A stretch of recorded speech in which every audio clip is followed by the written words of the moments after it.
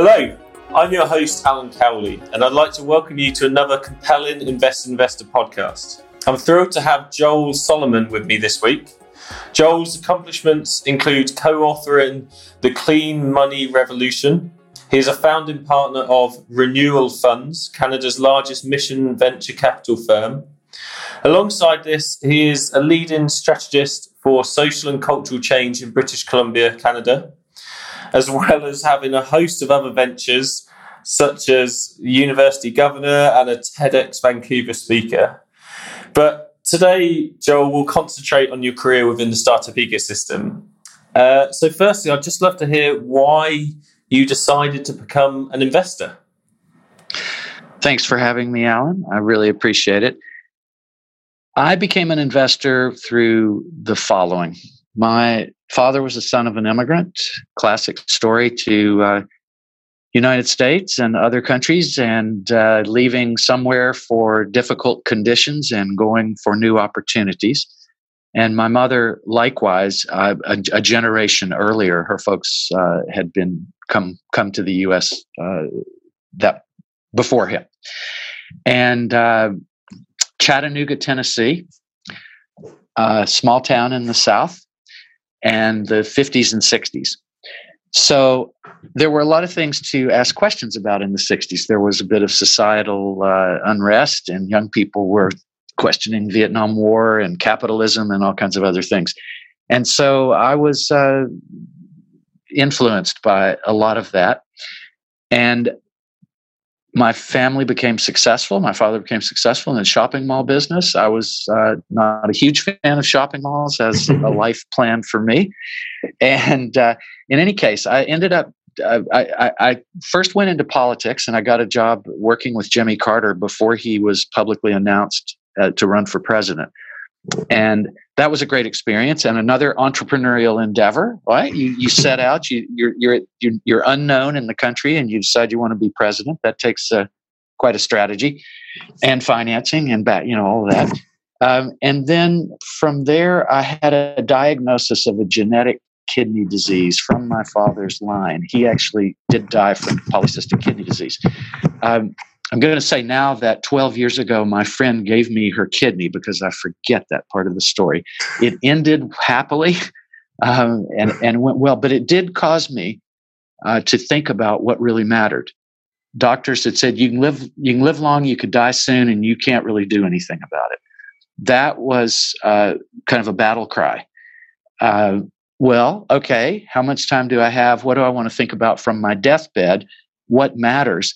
And gradually, through a long series of stories, you can read about it in the book, I have to go back in to capitalism, and the power of money and business and finance is immense, and we need to apply values to it that we each care about. And so that led to getting involved with early organizations of entrepreneurs, I'd say do-good entrepreneurs, that were experimenting with all kinds of things to make their company be more responsible citizen, look at their products and services. And I got swept up in that exciting part of entrepreneurship.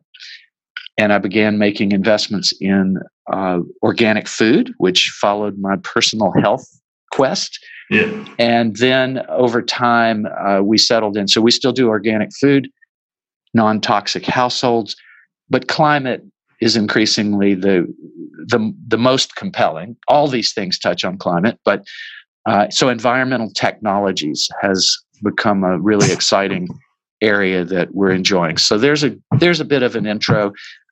Today we will probably complete our current fund with several hundred investors from around the world, who all of whom are waking up to the ideas that business can be part of the solution and an important part of it. And so our job is to make them above market rate of return, prove that these new sectors matter, and find great entrepreneurs and support them in their journey.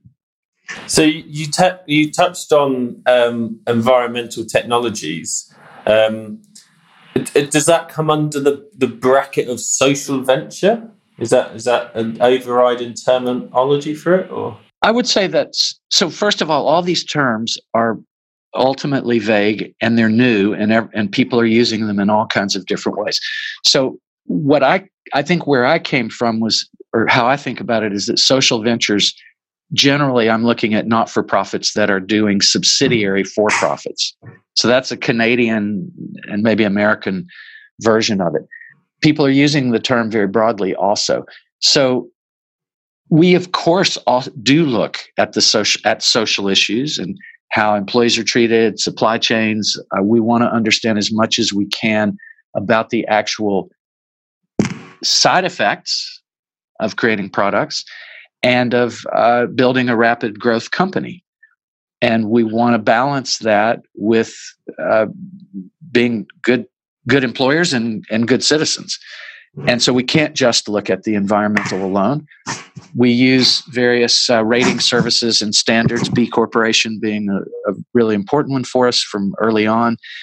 And we use B Corp type questions, if people know what a B Corp is, but they give you a long list of questions if you want to get certified as a better impact company.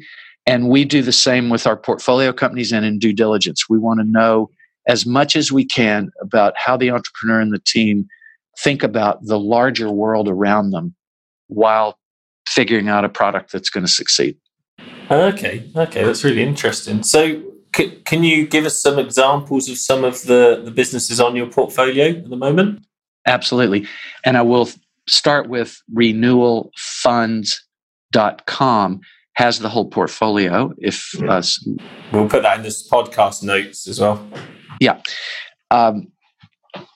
So now the portfolio is 21 companies, 6 exits, 1 collapse, and the others in various states of big success, struggle, all of the above. And a few that I'll speak about. I'm going to focus on the environmental technology, unless you want me to. No, that's fine. Well, what I do want to say this about food. Organic food is growing astronomically, and it's still small in the bigger scheme of things. So there are many, many opportunities there. There is an aspect of innovation that becomes a little thinner if you're talking about consumer products, which is where we focus. We do some food tech, but we've been mostly in consumer. And there gets to be a point where the market is flooded with power bars and even meat alternatives and plant-based and all these things. And there's only so far you can actually go. So this has, when we started, we were flooded with those opportunities. And it's more competitive now, et cetera. So the environmental tech, because it's so directly a climate factor, has a much bigger world of invention and creativity. So I'll start with a food tech company. The last investment in our previous fund is called Food Logic. And Food Logic is a traceability product that when there's an incident in a chain restaurant, or really anywhere in the food chain, supply chain, E. coli or other things that come up, they will, but already, and this will increasingly become common, that you'll know which farm the offending product came from, and et cetera. So you'll know everything about it. Also, ultimately, a consumer will be walking through a grocery store and swiping our phone and getting the provenance of the food, where did it come from, who grew it, what do they like, let's hear stories from them. And so there's a lot of advances now to come in awareness and information that can personalize, but also professionalize a lot of systems that were hard to track in the past. They work with blockchain, looking at how that will go further, deeper. And one of the largest food companies in the world came in after us in that investment, which is, of course, always a promising signal. Yeah. And so that's a story about that company.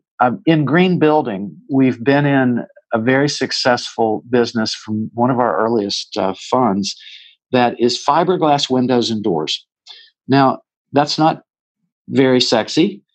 And the reality of insulating materials for buildings and their effectiveness in blocking leaks of heat, for example, fiberglass is the material that leaves all the others in the dust. And it probably will cost a bit more until it becomes mass market. But in cities like Vancouver, which has been a very aggressive leader in climate action, building codes are moving towards passive buildings. We're getting a lot of high-rise that are getting passive buildings certified. And so the invention and the ingenuity of how to make buildings are complicated because the landlord wants less cost. The tenant who cares about recycling or energy efficiency and things like that wants a lot more services, doesn't really want to pay for it. And you have different owners and different interests that end up leaving us with a really wasteful built environment in terms of energy and all kinds of other factors. So there's a world just in that which is evolving and has many tracking and new ways of handling wastewater and roofs and heat and all this kind of thing. So fiberglass windows and doors has been a profitable company from the moment we got into them. We had an opportunity. They don't want very many investors. They wanted someone that was aligned with their values. They seeked us out, and because of that, we think. Yeah. and we felt the same. And so we were a very good match, and they're local here. So that is always easier for us to be dealing locally. Fiberglass reduces heat loss dramatically, and including in high rises. And that will mean that the glass tower, that is an entire wall of glass, will change over time because there's a lot of leakage going on there.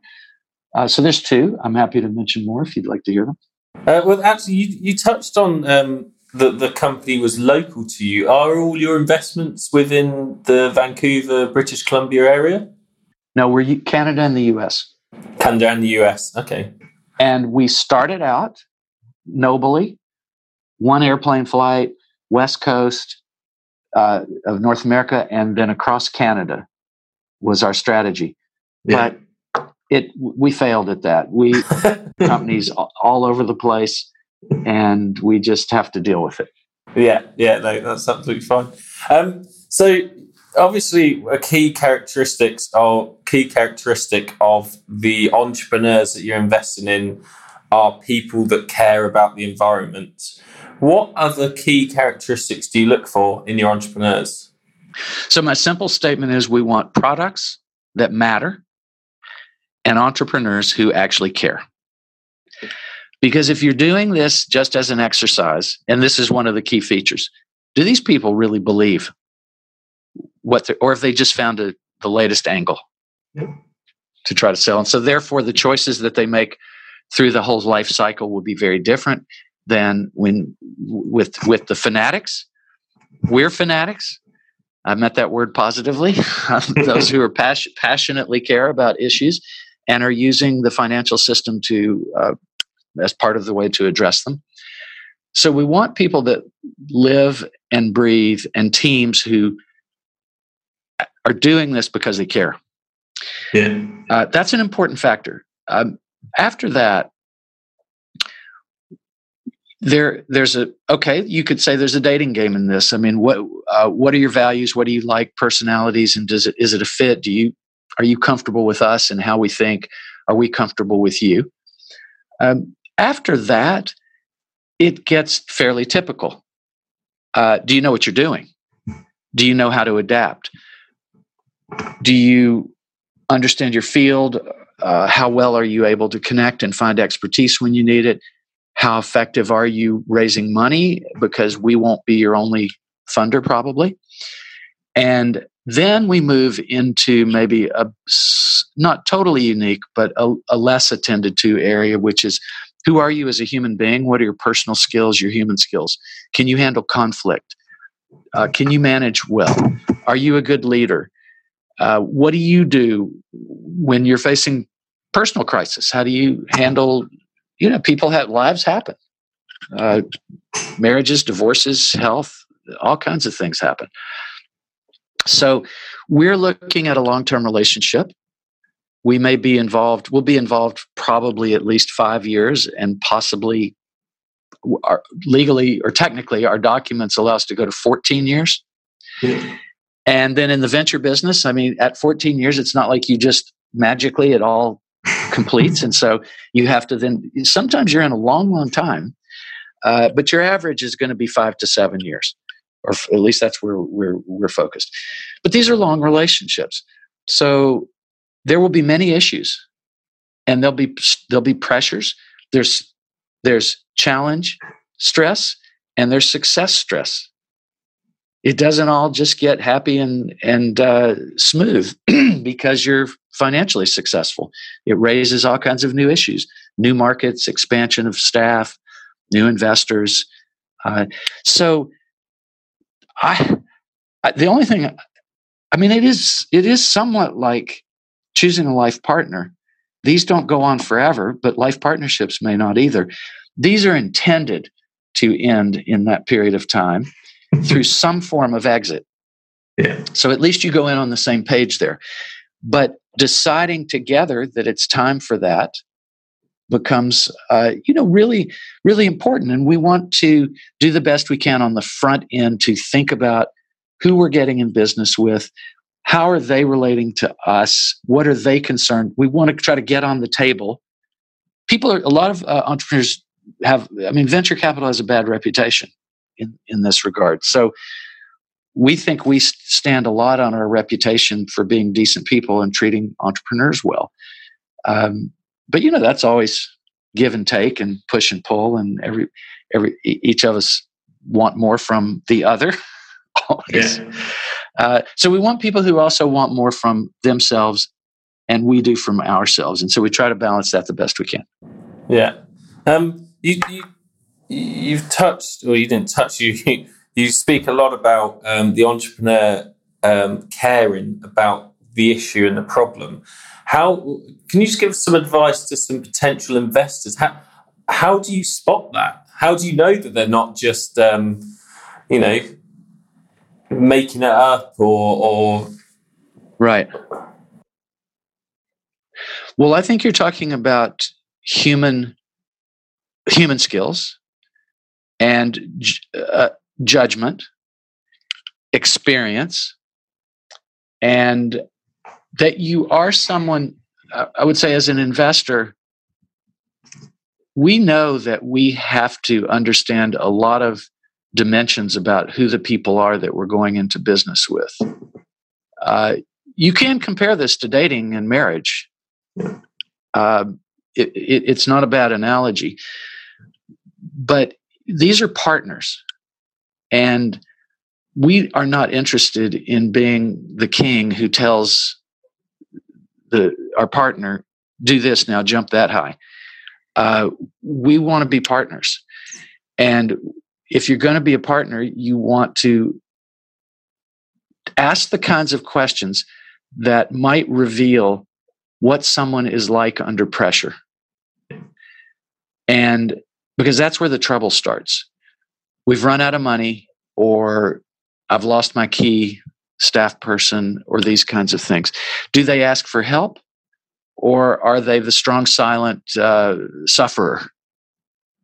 And all of these patterns about understanding of what motivates people and how we become who we are. I would say, as an investor, the better instincts you have about that, the more likely you will find someone who's authentic and adaptive and realistic about how they handle things.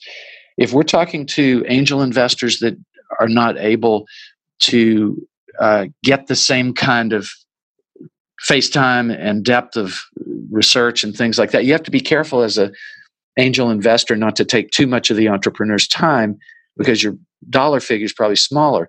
And so I would have a conversation with entrepreneurs about how do you pick investors as well. So to the investor, the entrepreneur gets challenged with the kind of thing I'm going to say. Investors get away with a pass card on this more, which is, well, who are you and how do you deal with conflict? And what's your track record of disagreement and how you handle it? And we want to do, the investor, I'm sorry, the entrepreneur should do due diligence on their investors also. Yeah. So, touching on that, what does the right investor look like then? The right investor, in my view, first of all, of course, that's a broad answer, but I'll give a few. You want someone who has emotional maturity, because everything won't turn out the way you hoped it would as the entrepreneur. And they may be disappointed investors. And how do you handle that? And vice versa. And so I would look for, we try to do this with our major investors. Are these people that we want to deal with if we run into challenging times? So I think that's more important in many, many ways than the long track record they may have with financial success. What you want to know in that case is talk to people that they were financially successful with, other entrepreneurs, and find out what it was like when things got tough, and how, there's a human factor in which greed is very triggerable around the making of money. So you almost have to assume that everyone is susceptible to a bit of less beautiful performance when it's my pocket versus your pocket. So who would you want to be in business with when you face that? How reasonable do you think how mature are they? How driven to win against you or be on the same side of the table with you? Yeah. It stems back to your comment about due diligence going both ways, and the fact that a shareholder agreement is stronger legally binding than a marriage. So you've got to really know the other person, don't you? And it's often hard within a very short amount of time to realize that. That's right. And you're the entrepreneur and you've got your idea and you're poised and you see all the good signs in the marketplace and you just need some money. One piece of advice on that is start understanding where money is before you get there, of course, even before you go into business. These days, we've got an incubator system around the world and accelerators and all kinds of support for entrepreneurs, because entrepreneurism seems to be the new global religion, and everybody wants to, or many, many people want to do it. And but there are supportive environments that know how to bring in angel investors that have been vetted or they have some track record with. And then you've got senior advisors that can tell you about experiences they've had or look at an experience and help you navigate it and things like that. So there really are a lot of supports. It's wise to be a person who knows how to ask for help and receive help. That's another skill. It's not, everybody can't do it. Yeah. It depends a lot on our childhood, our lineage, our family, all kinds of things, what we went through in high school. And so the well-developed human being is a prized commodity in every line of life. Wisdom, reasonableness, seasonedness with challenges and things not going the way that they were expected to, and all of the, I would say, psychological and emotional makeup of a human is super important. Track record that's a list of what I was involved in tells you a lot about what my expertise might be on the technical side, and you definitely want that.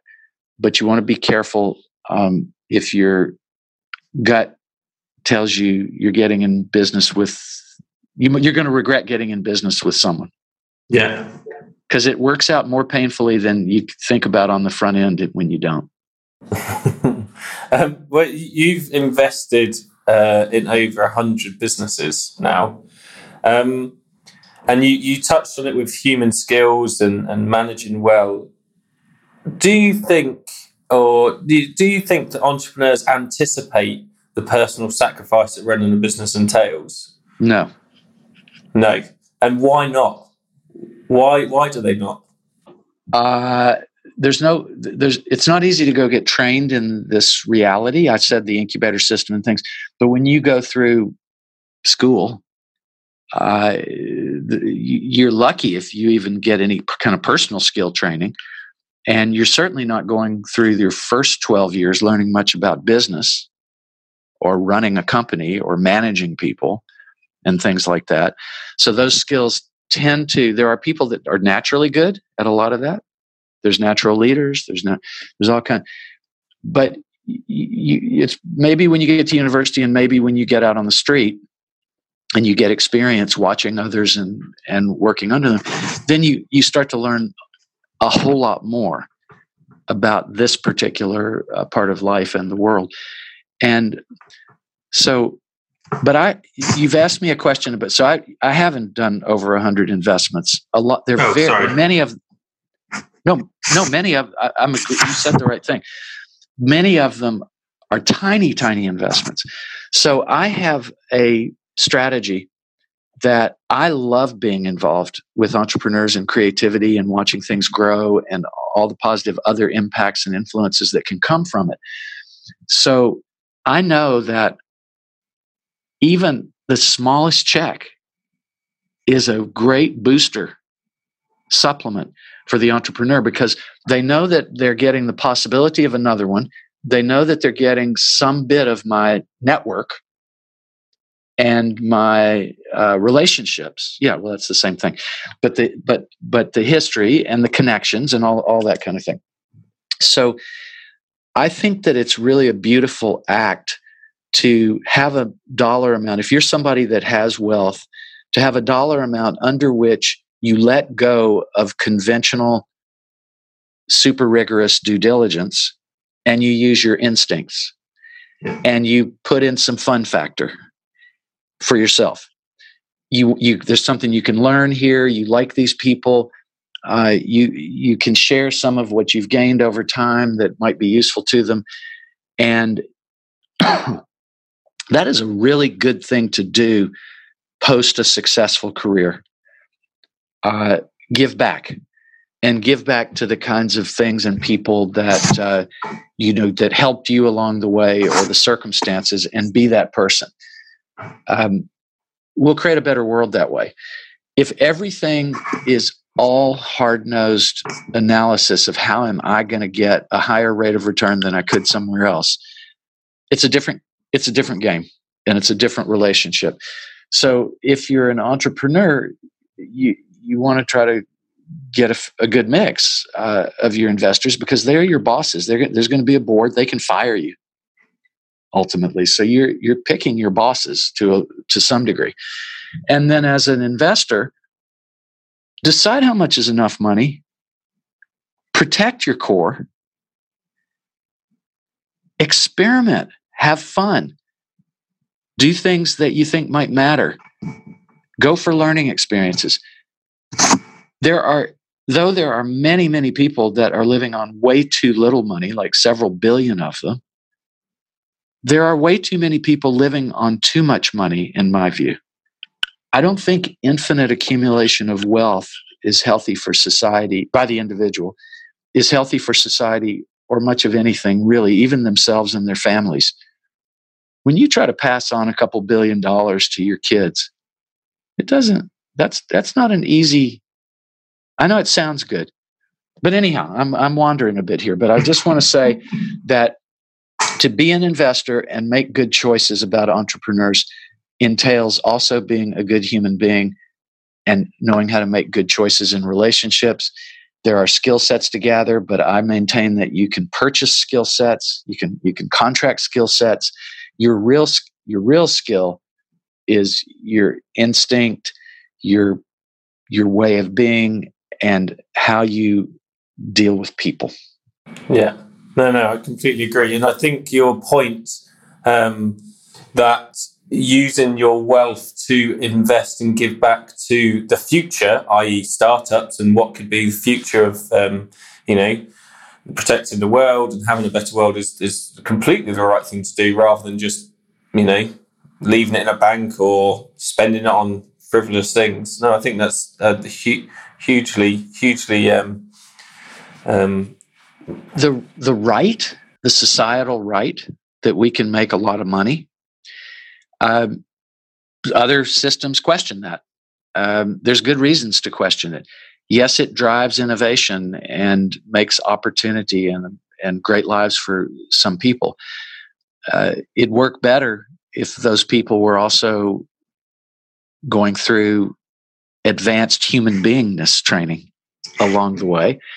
And we really should think about accumulated wealth as a privilege, not a right because we were so smart. And we should use it to invest in the things we actually believe in and care about. And if it works out that we're just so good that no matter what we do, we make more money, then there's charity, and you can do some of. And there are also ways to use investment dollars that are less driven by maximum return. And there's a middle zone of social enterprise and all kinds of creative nonprofits that are doing things. You really, I like to talk about this topic because I think money has lost the moral compass and the understanding of what it actually is and what its power is and what it means to be someone who controls a lot of money and how to do that well. Yeah. I think this is a good transition into us talking about your book, The Clean Money Revolution. Can you just give us, our audience, the reasons why you decided to write the book and what they'll find within it? I moved into my 60s. I am very aware that not only did I live through a kidney disease and happily ever after for now, I outmaneuvered death for a little while, I guess. And I've had a really great number of opportunities in my life, and I've lived during a period where I've been in a peaceful, I haven't had war going on in countries, where I live and things like that. So I felt a sense of giving back as the purpose of life, help support the future the best possible. And I had a unique set of experiences at the beginning of this movement of looking at money and business as a holistic tool that should be making the world better. And so I wanted to share some of that because I think that it's as histories evolve, there's people that don't know the history or any of the history or what the roots of this kind of thinking is. And so it seemed like a very intellectually stimulating and good contribution that I could make. I've been a lot of my work has been going to conferences and being parts of networks and the learning environments and the relationship fields where I could learn, grow, and have a good time and have colleagues. And so the book is made up of 3 parts. The first are personal journey stories, and I needed those to get my life figured out. I had to read books that how did people, I think I mentioned to you Jimmy Carter, and I have some other visionary, unlikely characters that set big, ambitious goals and pulled them off about things that matter. And so I really want people to get exposed to the vulnerabilities and the journey that one goes through navigating this life, which is actually more and more complex of a journey. So that's the first part of the book. The second part is I've done my own non-academic mapping of a taxonomy of how I saw this field develop and this thinking. Here was the first thing I joined, and then that one split off, and we focused on that, and then these 4 things grew out of that. And so it's been a very ripe period this last 20, 30 years of shifting mindset about capitalism and the tools and how they can be used. And I thought that it was helpful to give little snippets so people could see organizations they might want to participate in, look up information, things like that. There's a lot of interviews and stories about other people and companies and entrepreneur stories and things like that. And then the final part of the book goes up to the moral and ethical necessity that we think about money, what it's doing, what money that we own, what it's doing right now to people and places. Money that comes to us, where did it come from? Did it do lots of damage and harm, or did it work to do less damage and harm? And then when it becomes ours and we put it places, are we clear about our responsibility and connection to that money? So when I go out and make investments, I hold myself accountable to having it meet standards that are the same standards I would employ as a human in personal relationships and family relationships. And I don't want to have my money representing me in a poor way just because we weren't taught to think about that. So this is really the point of the book. There's a lot of money now, and it could be solving most all the problems we're facing as humanity. And it needs to, and every one of us that can do anything to help encourage that along. We can be friendly. We can use sugar. We can use salt. We can yell. We need to do it because the world has some really big challenges, and there's plenty of money, and there's lots of human ingenuity. So that's what the book is about. Oh, no, it's absolutely fascinating. And we'll include a link to it at the podcast notes. So you have invested in a lot of businesses. And there's a really interesting topic, and it's about understanding and learning from failure. So I was wondering whether you could just tell the audience, give us some stories, why some companies, don't need to use specific names if they don't want to, but why they failed, often and fail what you and they learned from it. They face the most common thing has to do with money. So you've run out of money. You haven't made sure to have relationships in advance and backup plans.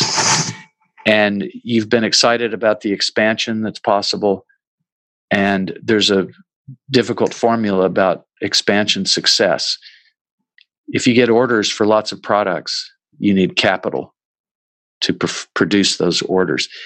And particularly if you're in consumer products or something that requires something to be built and created, you have to keep a very close eye on the balance of you can get too many orders and kill yourself. I mean, you kill the company because the financing to advance the materials and pay employees and happens at a different time than the money comes back in. So that's very common.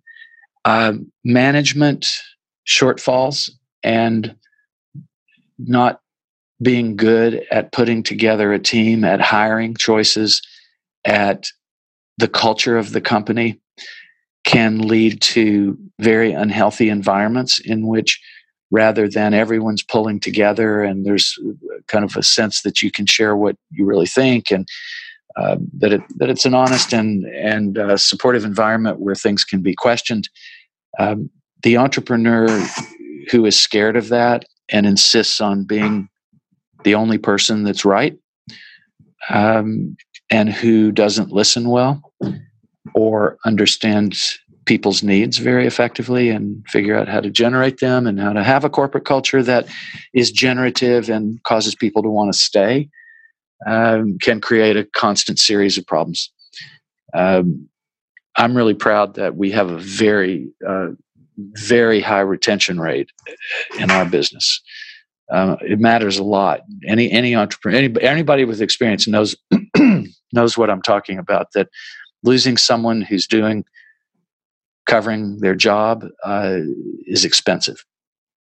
So financial aspects, you haven't stayed out ahead of where you're going to raise the next money if you need to do it.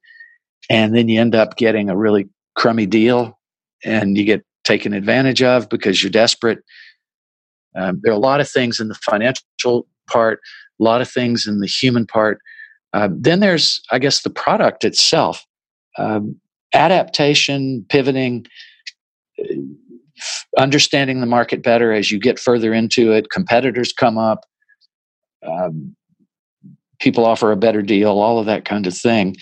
You've got to be very nimble and savvy about assessing. Do you get battered around like a flag in the wind when new things happen? Or are you adaptive? Are you anticipatory? And are you nimble enough? And can you take the risk?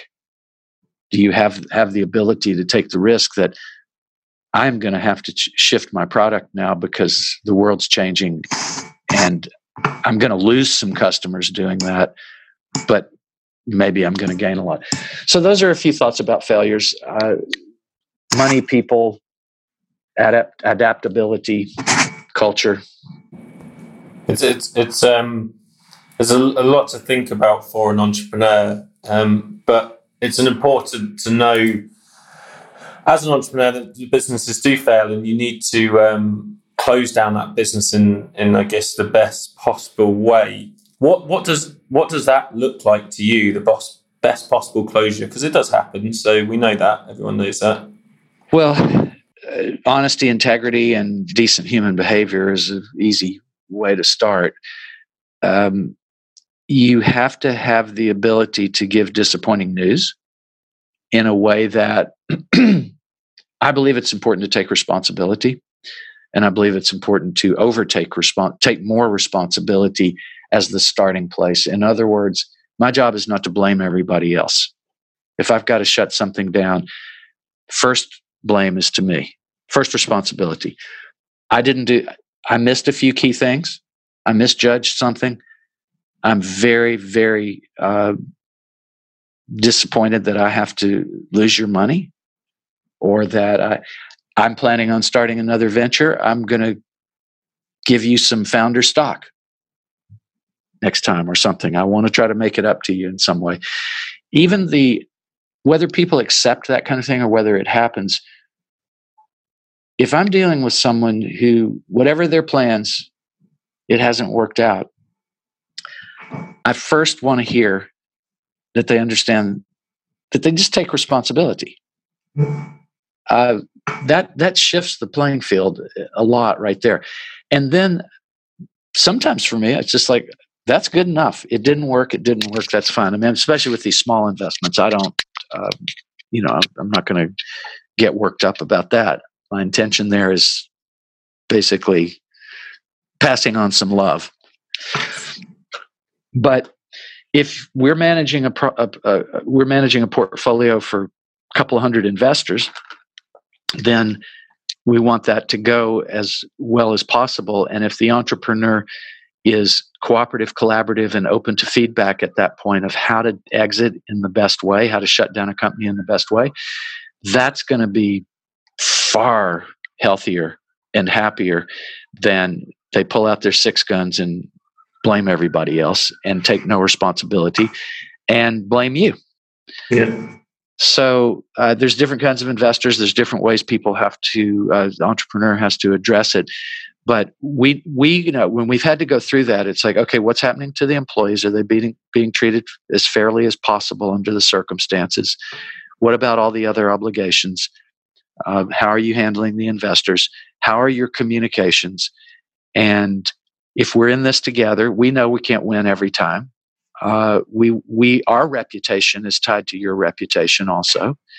And let's do this in a mature and wise way. Yeah, no, I completely agree. And I think that's extremely insightful for any entrepreneur listening and investors. So, Joel, let's just finally finish on the question: what does the future hold for yourself, for Renewal Funds? What's next? Renewal Funds. Sorry about that. Renewal Funds is now, we're going to be very successful with the current fund that we're completing shortly. We've exceeded our goals. We'll have a substantial amount of capital for our scale to deploy. And we have a really strong young team here. And I'm the old guy. My partner's a little, maybe 12 years younger. And anyhow, most of the team are pretty young. They're smart. They're motivated. They're motivated by values and purpose, as well as their, of course, success, their financial success. And we will see how that all translates as the elders here are taking on less of the primary workload. So we have hopes that we've built a brand and a way of being and a track record that will be attractive to other people. We're in a city that doesn't have a whole lot of these kinds of funds. We're not in the biggest cities. And we're very fortunate that the interns we get and the staff that come here are thrilled to be here because of all of those reasons. So something good will happen. Even if it's to declare victory and wind it down someday, we will have contributed to a shift, some level. Maybe it's micro, maybe it's more macro, who knows, in changing the way people think about investing. And we'll have supported some great entrepreneurs and great companies and changed some people's lives through those businesses. For me personally, I'm in the era now where every next year that I am blessed to receive is an opportunity to pass on everything that I can pass on that's useful, and to possibly say some things that others are not in position to say, and to help awaken more awareness about what money is, where it comes from, what does it do before it gets to us, what does it do under our stewardship, and what does it do after it leaves us. That needs to be much more seriously understood, thought about, and prioritized, because we are facing gigantic global crises of all kinds. And we have to be the ancestors responsible for what's coming after us. So I am going to continue learning how to be the best possible ancestor that I can, and to do it while I'm still here. Yeah. So that's one of the reasons I do a lot of podcasts and speaking and sharing, because I think it's my obligation to pass on the rewards of and the insights from being incredibly blessed with grow up in a peaceful geography, to have affluence and be able to have access to all the great things that exist today, but also be a responsible citizen and think about all the other people and circumstances like the ecology and of the natural world, and do my part to be an ever better steward and catalyst that more people will think that way. Thank you for that. It's beneficial to us all, and make sure that anyone listening to this or reading about this buys your book and continues to follow you. Joel, you're extremely passionate and you greatly enjoy creating a better world and giving back. And thank you very much for your stories and your insightful words in this podcast. So thank you for being on The Invested Investor. Thank you so much for a kind interview, and good luck with all that you're attempting to do with this podcast. Brilliant. Thank you. Thanks for listening to another Invested Investor podcast. You can subscribe to all future podcasts via our website, investedinvestor.com, or via a number of online podcast platforms. And be sure to follow us on Twitter, LinkedIn and Facebook to get the most up-to-date, interesting and insightful content.